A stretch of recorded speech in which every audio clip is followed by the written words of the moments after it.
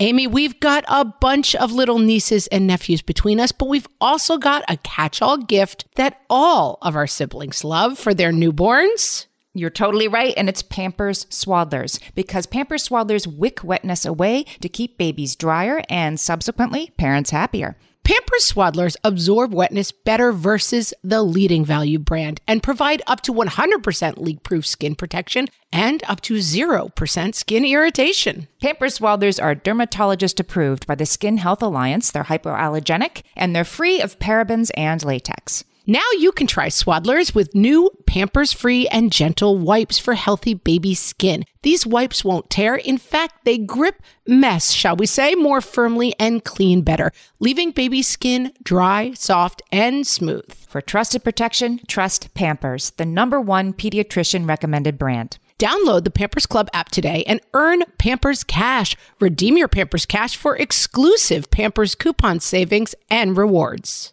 Only redeemable via Pampers Club. Pampers Cash has no cash value.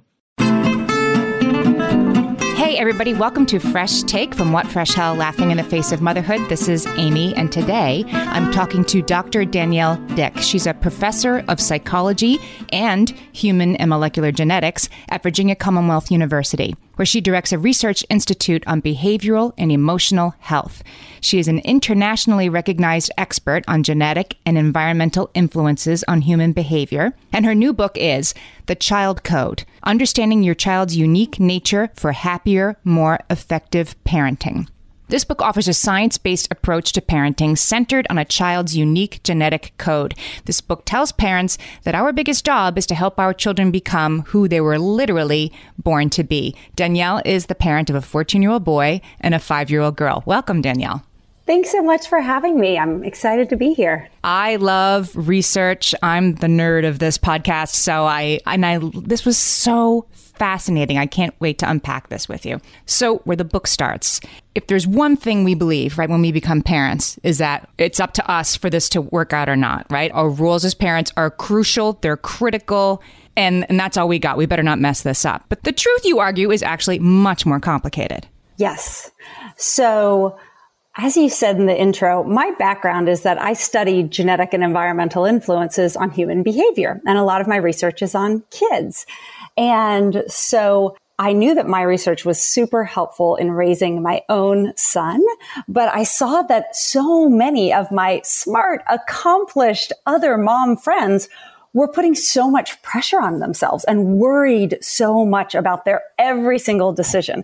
And, what I knew was, okay, the research suggests that's not really, we putting too much pressure on ourselves. We don't need to worry so much, because the bottom line is a lot of our kids' behavior is influenced by their genes, right? They've already got a lot of what they need for growth and development coded within.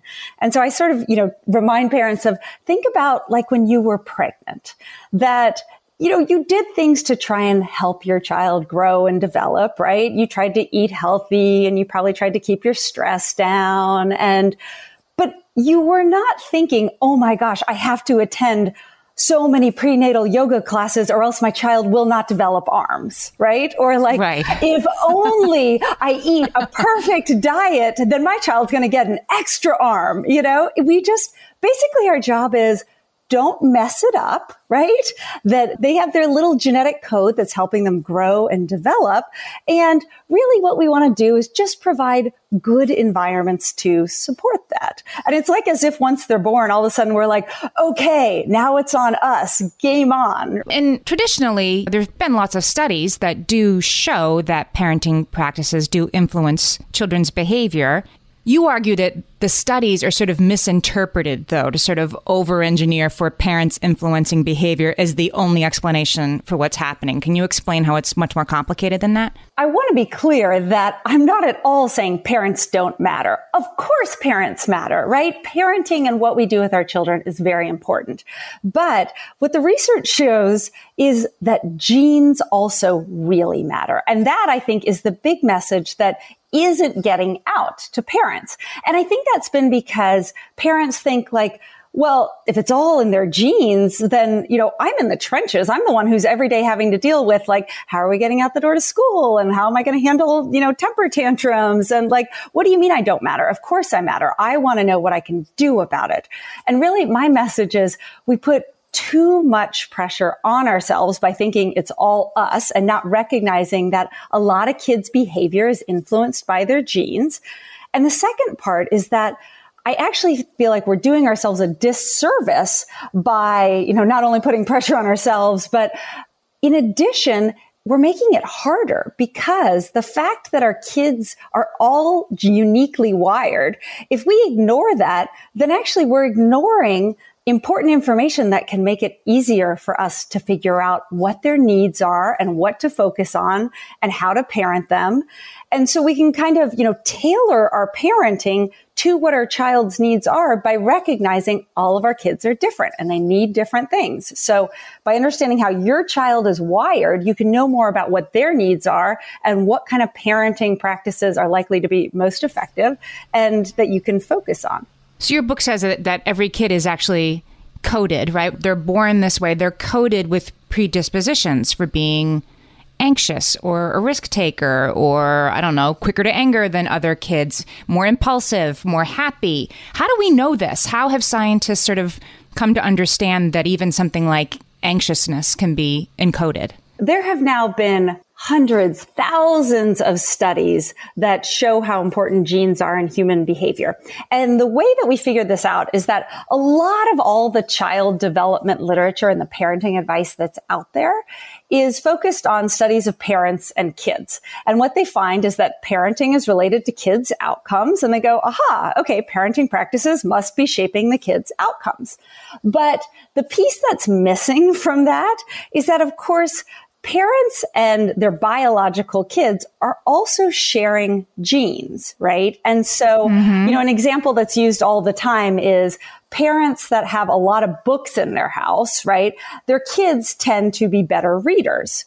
Well, maybe it's because being exposed to a lot of books is really important in promoting children's reading. And of course, we actually know there's elements of that are true.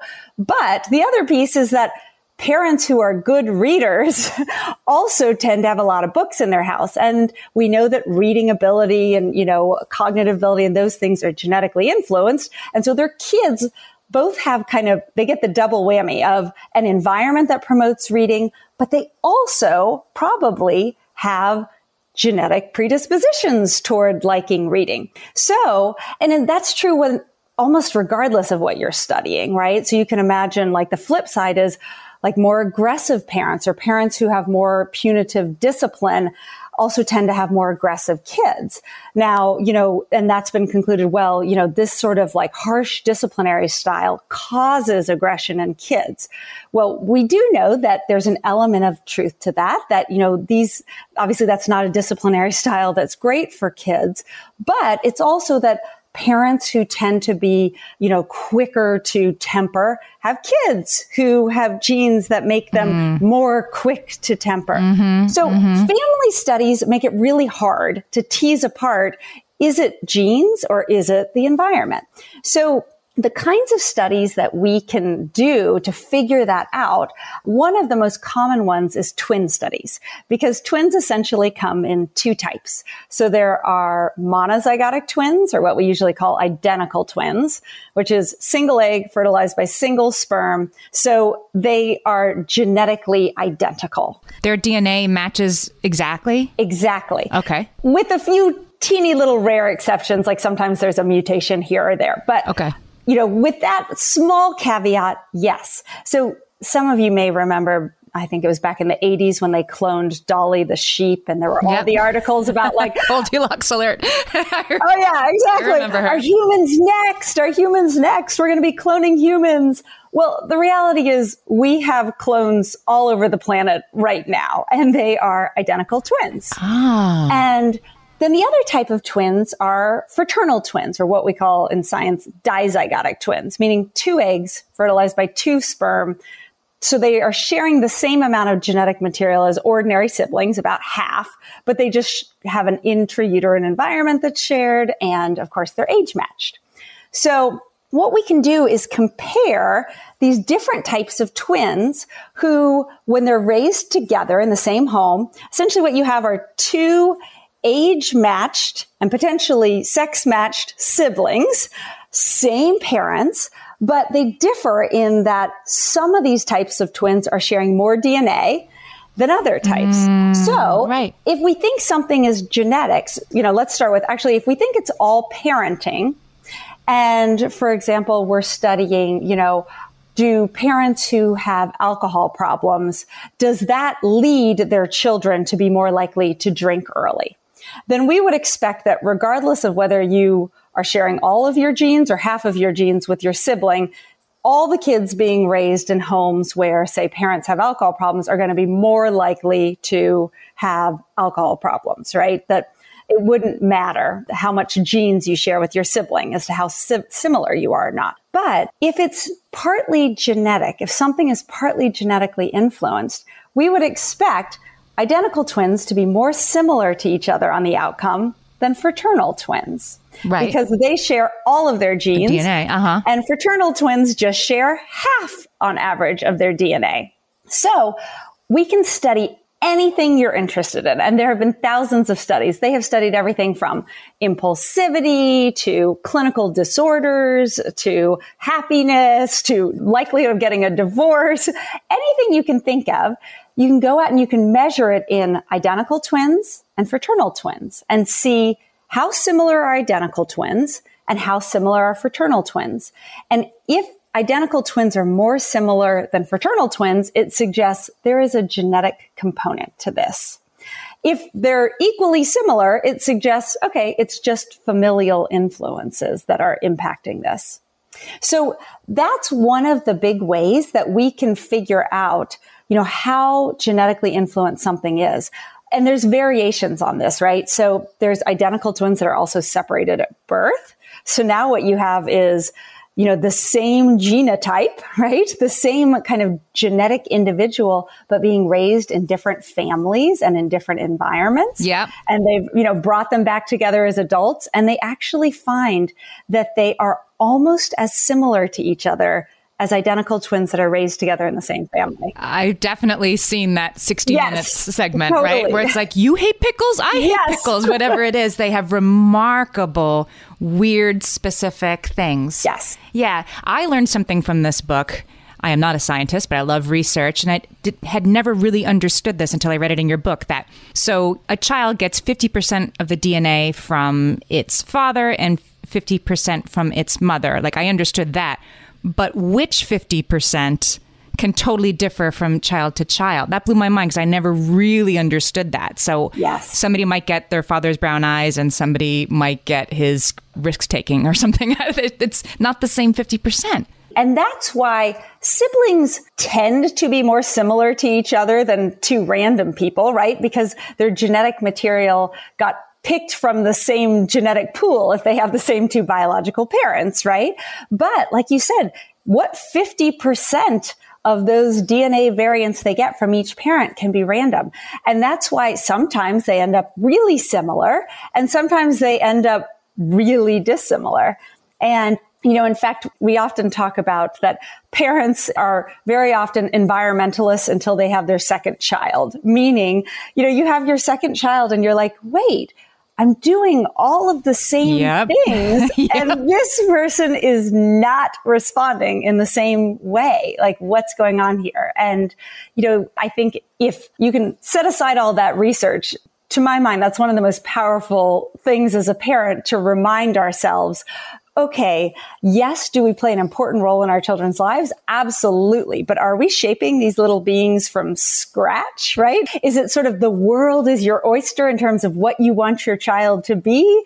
No, they all are their own little people. Not as much as you thought. So then there's no right way to parent. Your book suggests that there's only the right way to parent the child that's in front of you. That's another thing that I hope parents will take away from this book is that so often the world, and even if we're honest, we can do it too, can be really judgy, right? About if your child is misbehaving, like, what are you doing? You should be doing X, Y, Z, or why are you doing it that way? This is the right way to do it, or I read this in a book. And And the reality is that all of our kids are very different.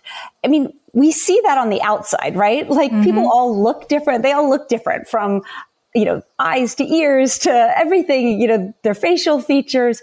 But it's easy to forget they are as different on the inside as they are on the outside, right? So in the same way that you look at each of your children and they're very different, their brains are also wired very differently. They're experiencing the world in very different ways, even than us.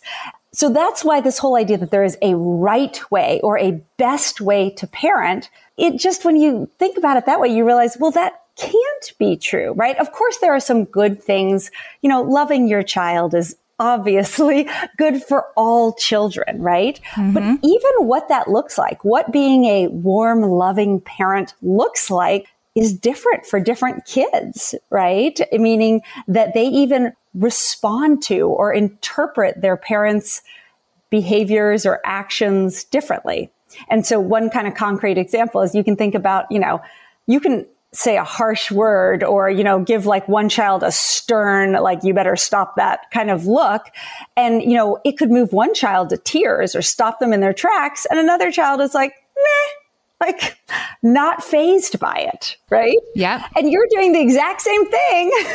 And yet they respond to it very differently. So, that also then reminds us, okay, well, if we're trying to get our children to behave in certain ways, right, or we're trying to nurture them, that we need to take into account their unique little temperaments, right, to figure out what is best for each of our children. Let's take a break. When we come back, we're going to talk about how we do that and how we figure out what is underlying each child's unique predisposition. Margaret, I've got a go-to baby shower gift that I give whenever there's another newborn in my life. Can you guess what it is? Amy, 3 guesses. First 2 don't count. It's Pampers Swaddlers. Exactly. Pampers Swaddlers keep baby's skin dry, happy, and healthy. Pampers Swaddlers absorb wetness better than the leading value brand and provide up to 100% leak-proof skin protection and up to 0% skin irritation. Pampers Swaddlers are dermatologist approved by the Skin Health Alliance, hypoallergenic, and free of parabens and latex. Try Swaddlers with new Pampers Free and Gentle wipes for healthy baby skin. These wipes are 5 times stronger, gripping mess more firmly, shall we say, and making diaper changes a breeze. For trusted protection, trust Pampers, the #1 pediatrician recommended brand. Download the Pampers Club app today and earn Pampers Cash. Then redeem your Pampers Cash for exclusive Pampers coupon savings and rewards. Only redeemable via Pampers Club. Pampers Cash has no cash value. Margaret, I've been at the research again, looking into metabolic health and, more importantly, metabolic flexibility, which turns out is the key to improved energy levels, better sleep, better fitness, all the things. And I found out about all this because we got a chance to try Lumen, the first handheld device that helps you manage your metabolic health. Lumen works when you breathe into it. If you do that first thing in the morning or after a workout, Lumen measures your metabolism by measuring the amount of carbon dioxide in your breath. It's science, people. That lets you see exactly what's going on in your body in real time. Then you use Lumen's app to get tailored guidance to improve your sleep, your nutrition, even stress management. If you're interested in figuring out the effects of different sorts of foods on your body, Lumen is a really cool way to see what's actually happening as your body burns different fuel sources. If you want to take the next step in improving your health, go to lumen.me and use FRESH to get $100 off your Lumen. That is LUMEN.ME. Lumen.me, and use the code FRESH at checkout for $100 off. Thank you, Lumen, for sponsoring this episode. We're back. We're talking to Dr. Danielle Dick, and her new book is called The Child Code. Danielle, you say that there are sort of 3 things that underpin each child's unique predisposition. So first we start from like, okay, my kid is unique and I can help shape them, but they are who they are. And then we need to get curious about how they are who they are. So what are these 3 pillars? Obviously, kids and all people differ in all kinds of ways, right? But there tend to be 3 big dimensions that show up across studies across all cultures and lots of different studies of different kids. And I call them the 3E, or the big 3, which helps me remember them. And they are essentially extroversion. So how much does your kid like high energy activities and being around other people versus how naturally disposed are they to be quieter and enjoy, more restful time to recharge. Similar to extroversion in adults, right? That's something that we all kind of can recognize and empathize with. The second one is emotionality. So some kids are simply predisposed to be more quick to distress, frustration, and fear, right? That is naturally how they respond. The third one is effortful control, or what is often sometimes called self-control. I like calling it effortful control because it reminds us it takes effort for all of us, but in particular, more so for some individuals, right? So some individuals, effortful control is referring to how easy it is to control our behavior, our attention, our emotions.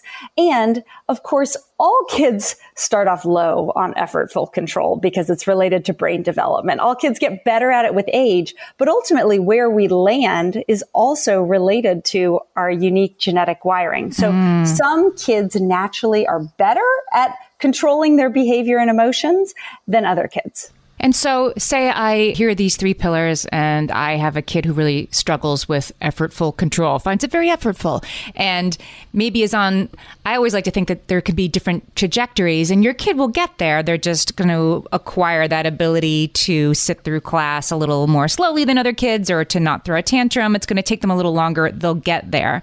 But say you see it like, okay, effortful control, that's where my kid has a little bit of a struggle and they are wired that way. What's the parental approach then? Because it seems to me there must be a balance, right? Between like, well, my kid just throws tantrums and that's who he is and that's how he's made.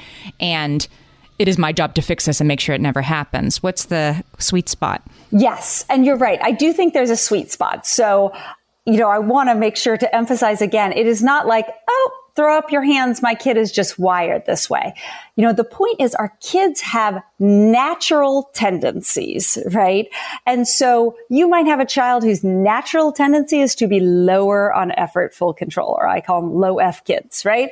The low effortful control kids are those who are going to have more trouble following your directions, right? Or sitting still in class and focusing on a task. And I think one of the important things to remember is as a parent, the first thing that we can do is say, okay, they're not just trying to, quote, be bad, right? They're not just trying to work annoy your me, last nerve, right? Not listen to me. That their brain is wired that way, right? Like they're wired to be, more impulsive, more risk-taking. And by the way, those are not necessarily bad things. Yeah. CEOs are higher on risk-taking. Fighter pilots are higher on risk-taking. Entrepreneurs are. But it also makes it harder for us as parents when we have these, more risk-taking children who have lower self-control. So I think then our role as parents is to recognize, okay, this is the way my child is more naturally wired. It is not that they are just trying to not listen to me, right? That they are just predisposed to be that way, for it to be harder for them. And so what we're going to do is focus on skills to build that, right? Skills to build that in the areas that are important or where you're having trouble. So for example, and I talk about different strategies in the book for building more self-control with kids who are naturally lower.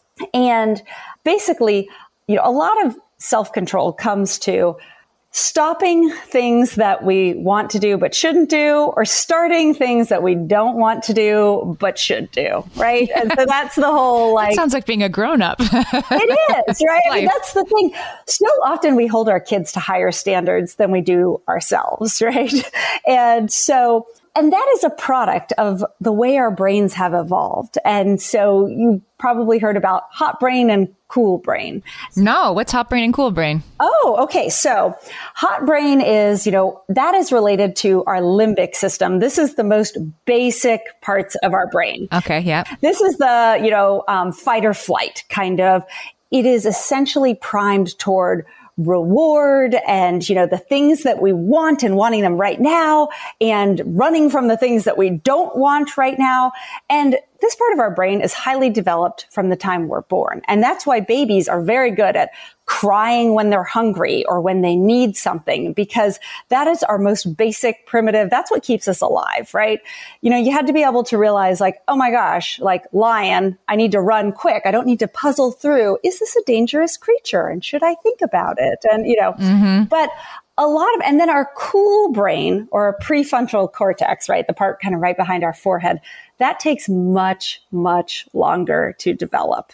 And so it's not really fully developed until about the mid-20s. There's evidence that girls are done developing their prefrontal cortexes and boys, it takes a little bit longer, which, if we all think back to our young 20 male friends. Well, it explains a few things. It does explain a few things. Exactly. It really does help you understand them in a new light. But so yes, boys actually do develop self-control a little bit later than girls. And that also contributes to things like why you see higher rates of ADHD diagnosed in boys and why girls tend to be viewed as more compliant and they can sit in their seats better. And of course, still within boys and girls, it's a whole continuum. Right. But on average, girls tend to be a little better on self-control than boys. It's one of the few behavioral dimensions where we actually do see sex differences. Most of these other things like emotionality and extroversion, we don't see differences overall between boys and girls, but self-control we do.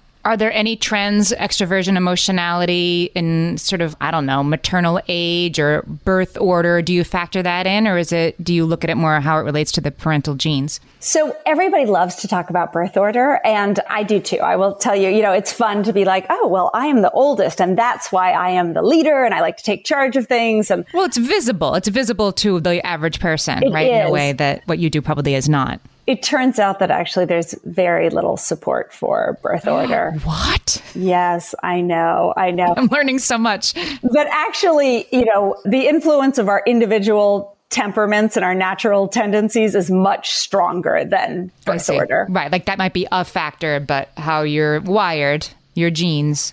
Exactly. It's a much smaller factor compared to how you're wired and then some of these other big parental factors, which can play more of a role in outcome. If you have a kid who struggles with effortful control or who has ADHD or who is higher on emotionality, is more reactive, we're going to be upfront with understanding those challenges and helping them sort of develop in those ways while also having maybe more compassion for a really loud birthday party is going to be harder for this child of mine than the other child of mine.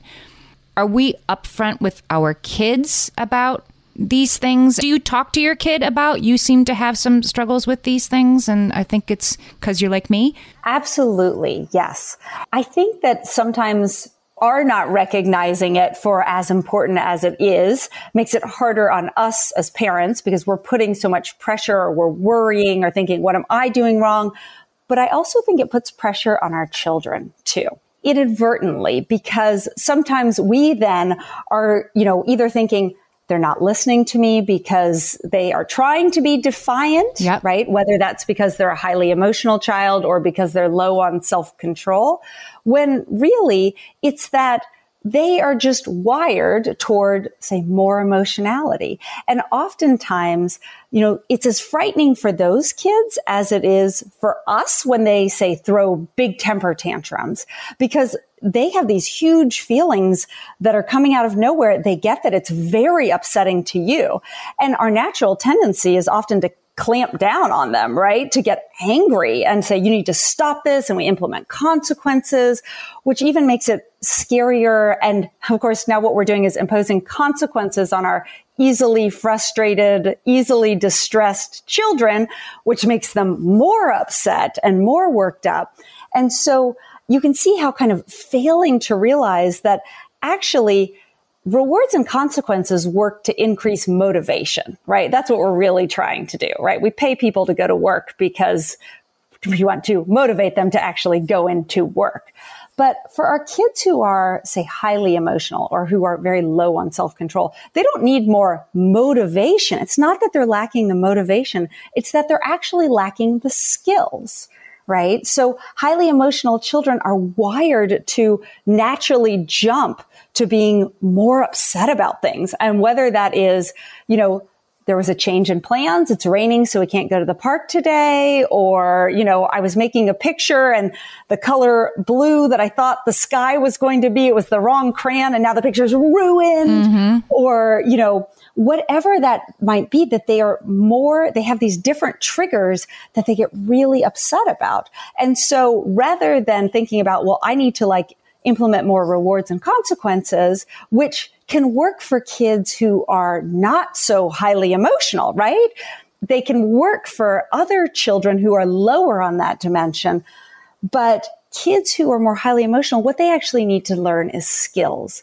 And, it's imagine if your child was having trouble reading or was having trouble doing algebra. You wouldn't expect that they could learn algebra by your putting together reward charts or punishing them when they did bad on their algebra test. It would be, we actually need to teach this child algebra, right? How to do algebra. Yeah. And that's a lot of what happens when we fail to recognize, emotionality. Some kids are wired toward being more quick to frustration, fear, and upset. So how do we work with them on the specific skills that they need? And the other thing is, it doesn't happen overnight because, to use another analogy, kind of like learning to play the piano. Even if you sit down and you talk about it, you problem solve with your child, which are some of the strategies I talk about in the book that are effective. You come up with plans. They're not just going to be able to implement it overnight because this is a skill that they need to develop, which does not come naturally to them. So in the same way that you can't just decide, I would really love to be a great piano player. It's what I want. I've got the piano. I've got my music. I'm going to sit down and start playing. Well, it's going to take a lot of chopsticks before you get to Beethoven, right? So those are some of the ways that I think really recognizing and understanding, hey, our kids' genes play a big role in their behavior, can help us as parents. It can help us be more empathetic. It can help us, put less pressure and use techniques that are going to make things worse with our kids, and instead focus on, here are techniques that will work with kids who have certain types of dispositions. Makes a lot of sense. Okay, we'll take a break. We'll be right back.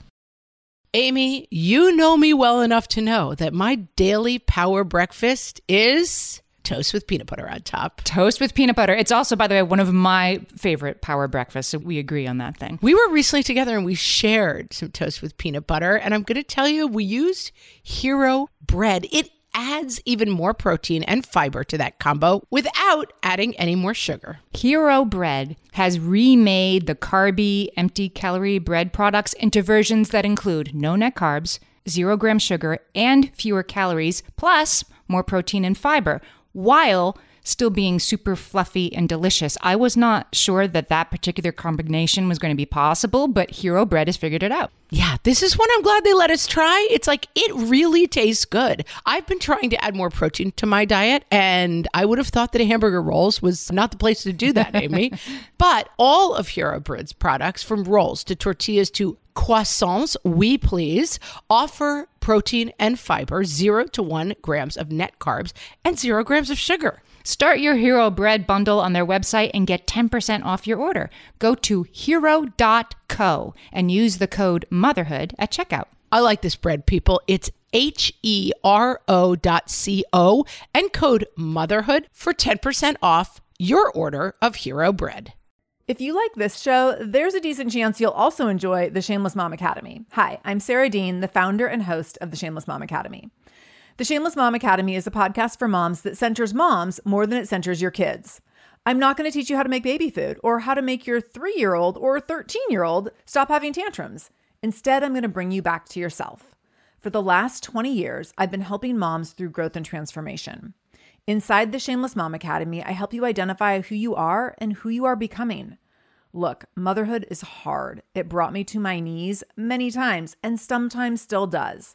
Returning to who I am and who I am becoming allows me to decide how to show up in all those sticky motherhood moments, but also in all my other relationships and in all the ways I show up in my various communities. So come check out the Shameless Mom Academy wherever you listen to podcasts, I'm willing to bet you'll leave feeling a little inspired and maybe even completely fired up. And you'll probably laugh a few times because I promise we never take ourselves too seriously over here. With 700 episodes to choose from, you're likely going to find something that sparks and speaks to you inside the Shameless Mom Academy. Danielle, I wanted to talk about the idea that genes do not, in the end, write our kids' destiny, because kids can get fixed mindset about, I'm just bad at this, I'm just a dum-dum, and I'm bad at math, right? And somebody could listen to, 10 minutes of this conversation and come away like, well, then there's something you can do about it, right? If my kid is wired this way to be, explosive, right? To throw tantrums, and I'm just supposed to handle it and accept it, and there's nothing I can do about it. No, you're not saying that. You're not saying that genes mean that your kid can't grow or change. I always say DNA is not destiny. And it is so important as parents that we do approach parenting with a growth mindset and not a fixed mindset. So nothing about genes suggests that that is how they work, meaning I'm just predisposed to be this way, and that's how it is going to be. We have these natural tendencies, but of course our environments then shape how they play out. And so, as one example, you might imagine a child who is more predisposed toward anxiety. And there are different ways then that the environment can shape how that unfolds. And so, for example, we know that there are environmental strategies which are effective at helping kids reduce and manage their anxiety. Namely, we want to expose them in small doses in ways that they can get comfortable and learn to manage their anxiety and see that things are okay. And then we slowly build on that. But if you try and throw them into the deep end of the pool and just say we need to get over it, well, that's not going to work. And if you say, oh, well, my child is just naturally fearful, so that's the way it is. We won't go anywhere. Exactly. I'm not going to try because they get upset. Then that's not good for them either. And so really, all I'm saying is genes matter.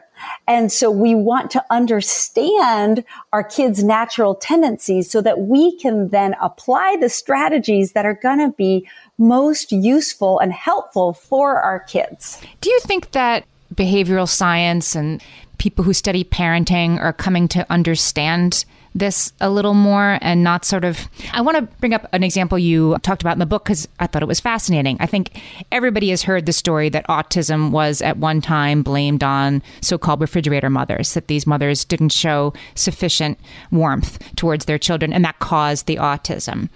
And obviously that's not true, but you explained how observing mothers of autistic children might have shaped that idea. I think that part of the reason that the idea that genes play such an important role in our kids' behavior doesn't make it into mainstream is because it makes parents feel like, oh, is there a worry?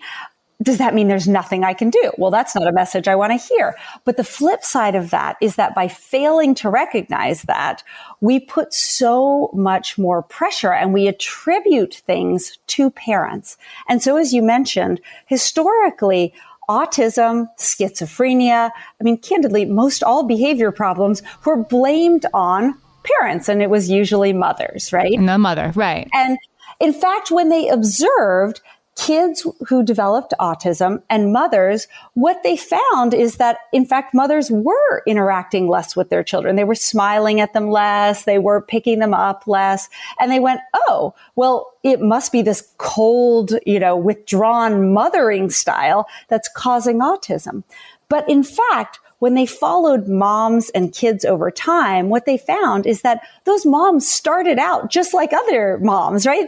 They were picking up and smiling and playing with their children. But when your child doesn't at all respond to that, when they seem to not care, and in fact, sometimes it might be upsetting to them, you do less of it. And so there have now been a ton of studies which show that actually our children's behavior drives our parenting even more than our parenting drives our children's behavior. Because oftentimes what we're doing is we're responding to the way that our children are.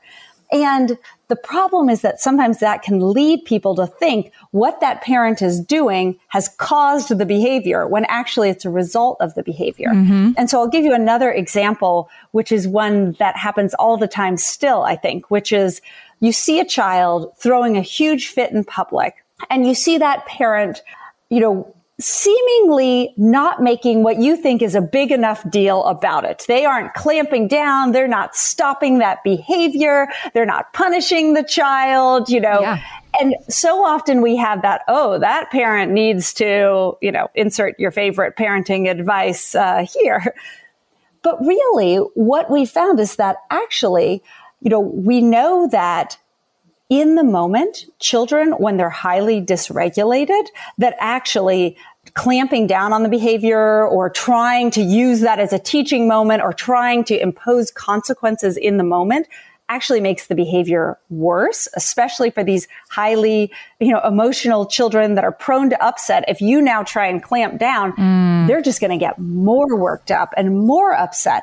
And so oftentimes what that parent learns over time is, I just need to manage this in the moment, right? I need to not get my child more upset.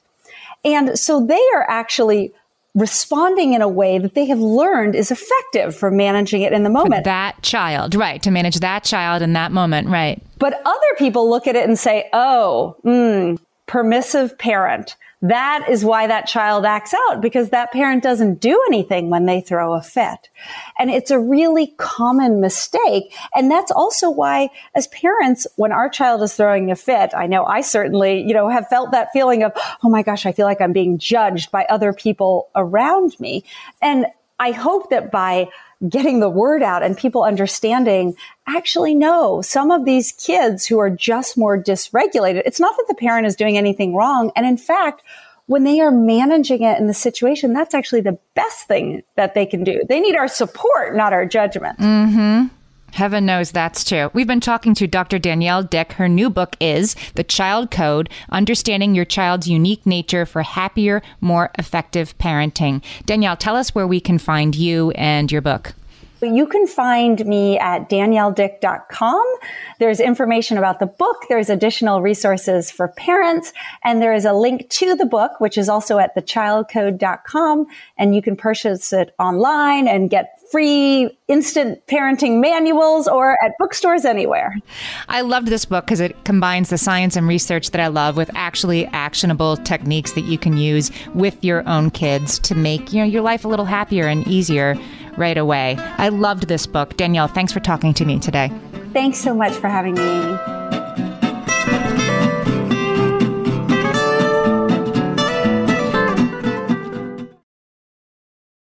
Margaret, it's an exciting news day. An exciting news day indeed, Amy. A few years ago, we launched our first spin-off podcast, Toddler Purgatory, hosted by the hilarious Blair Brooks and Molly Lloyd. And guess what? Now Blair and Molly are back with their all-new podcast, Unsticking It. You know Blair and Molly as two busy moms and actors, and somewhere between potty training and the pandemic, they both felt like they lost their creative kaboom. In their new podcast, Unsticking It, they are going to talk about how all of us can get back to what lights us up after motherhood. Amy, I need this. Me too. And Blair and Molly will be talking to fellow imaginative minds. We're talking actors, artists, and creators of all kinds about how we can all unstick ourselves from whatever muck we're stuck in. Follow, subscribe, and listen to Unsticking It wherever you get your podcasts. That's Unsticking It with Blair and Molly, because sometimes life sucks.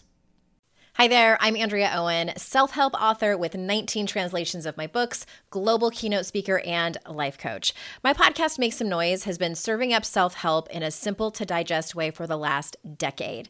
The topics brought in each episode are practical and easy to implement around topics such as working through fears that keep you stuck, different modalities of therapy, managing your negative self-talk, and more. We bring you guest experts, solo episodes, and I even coach listeners on the air around relatable struggles.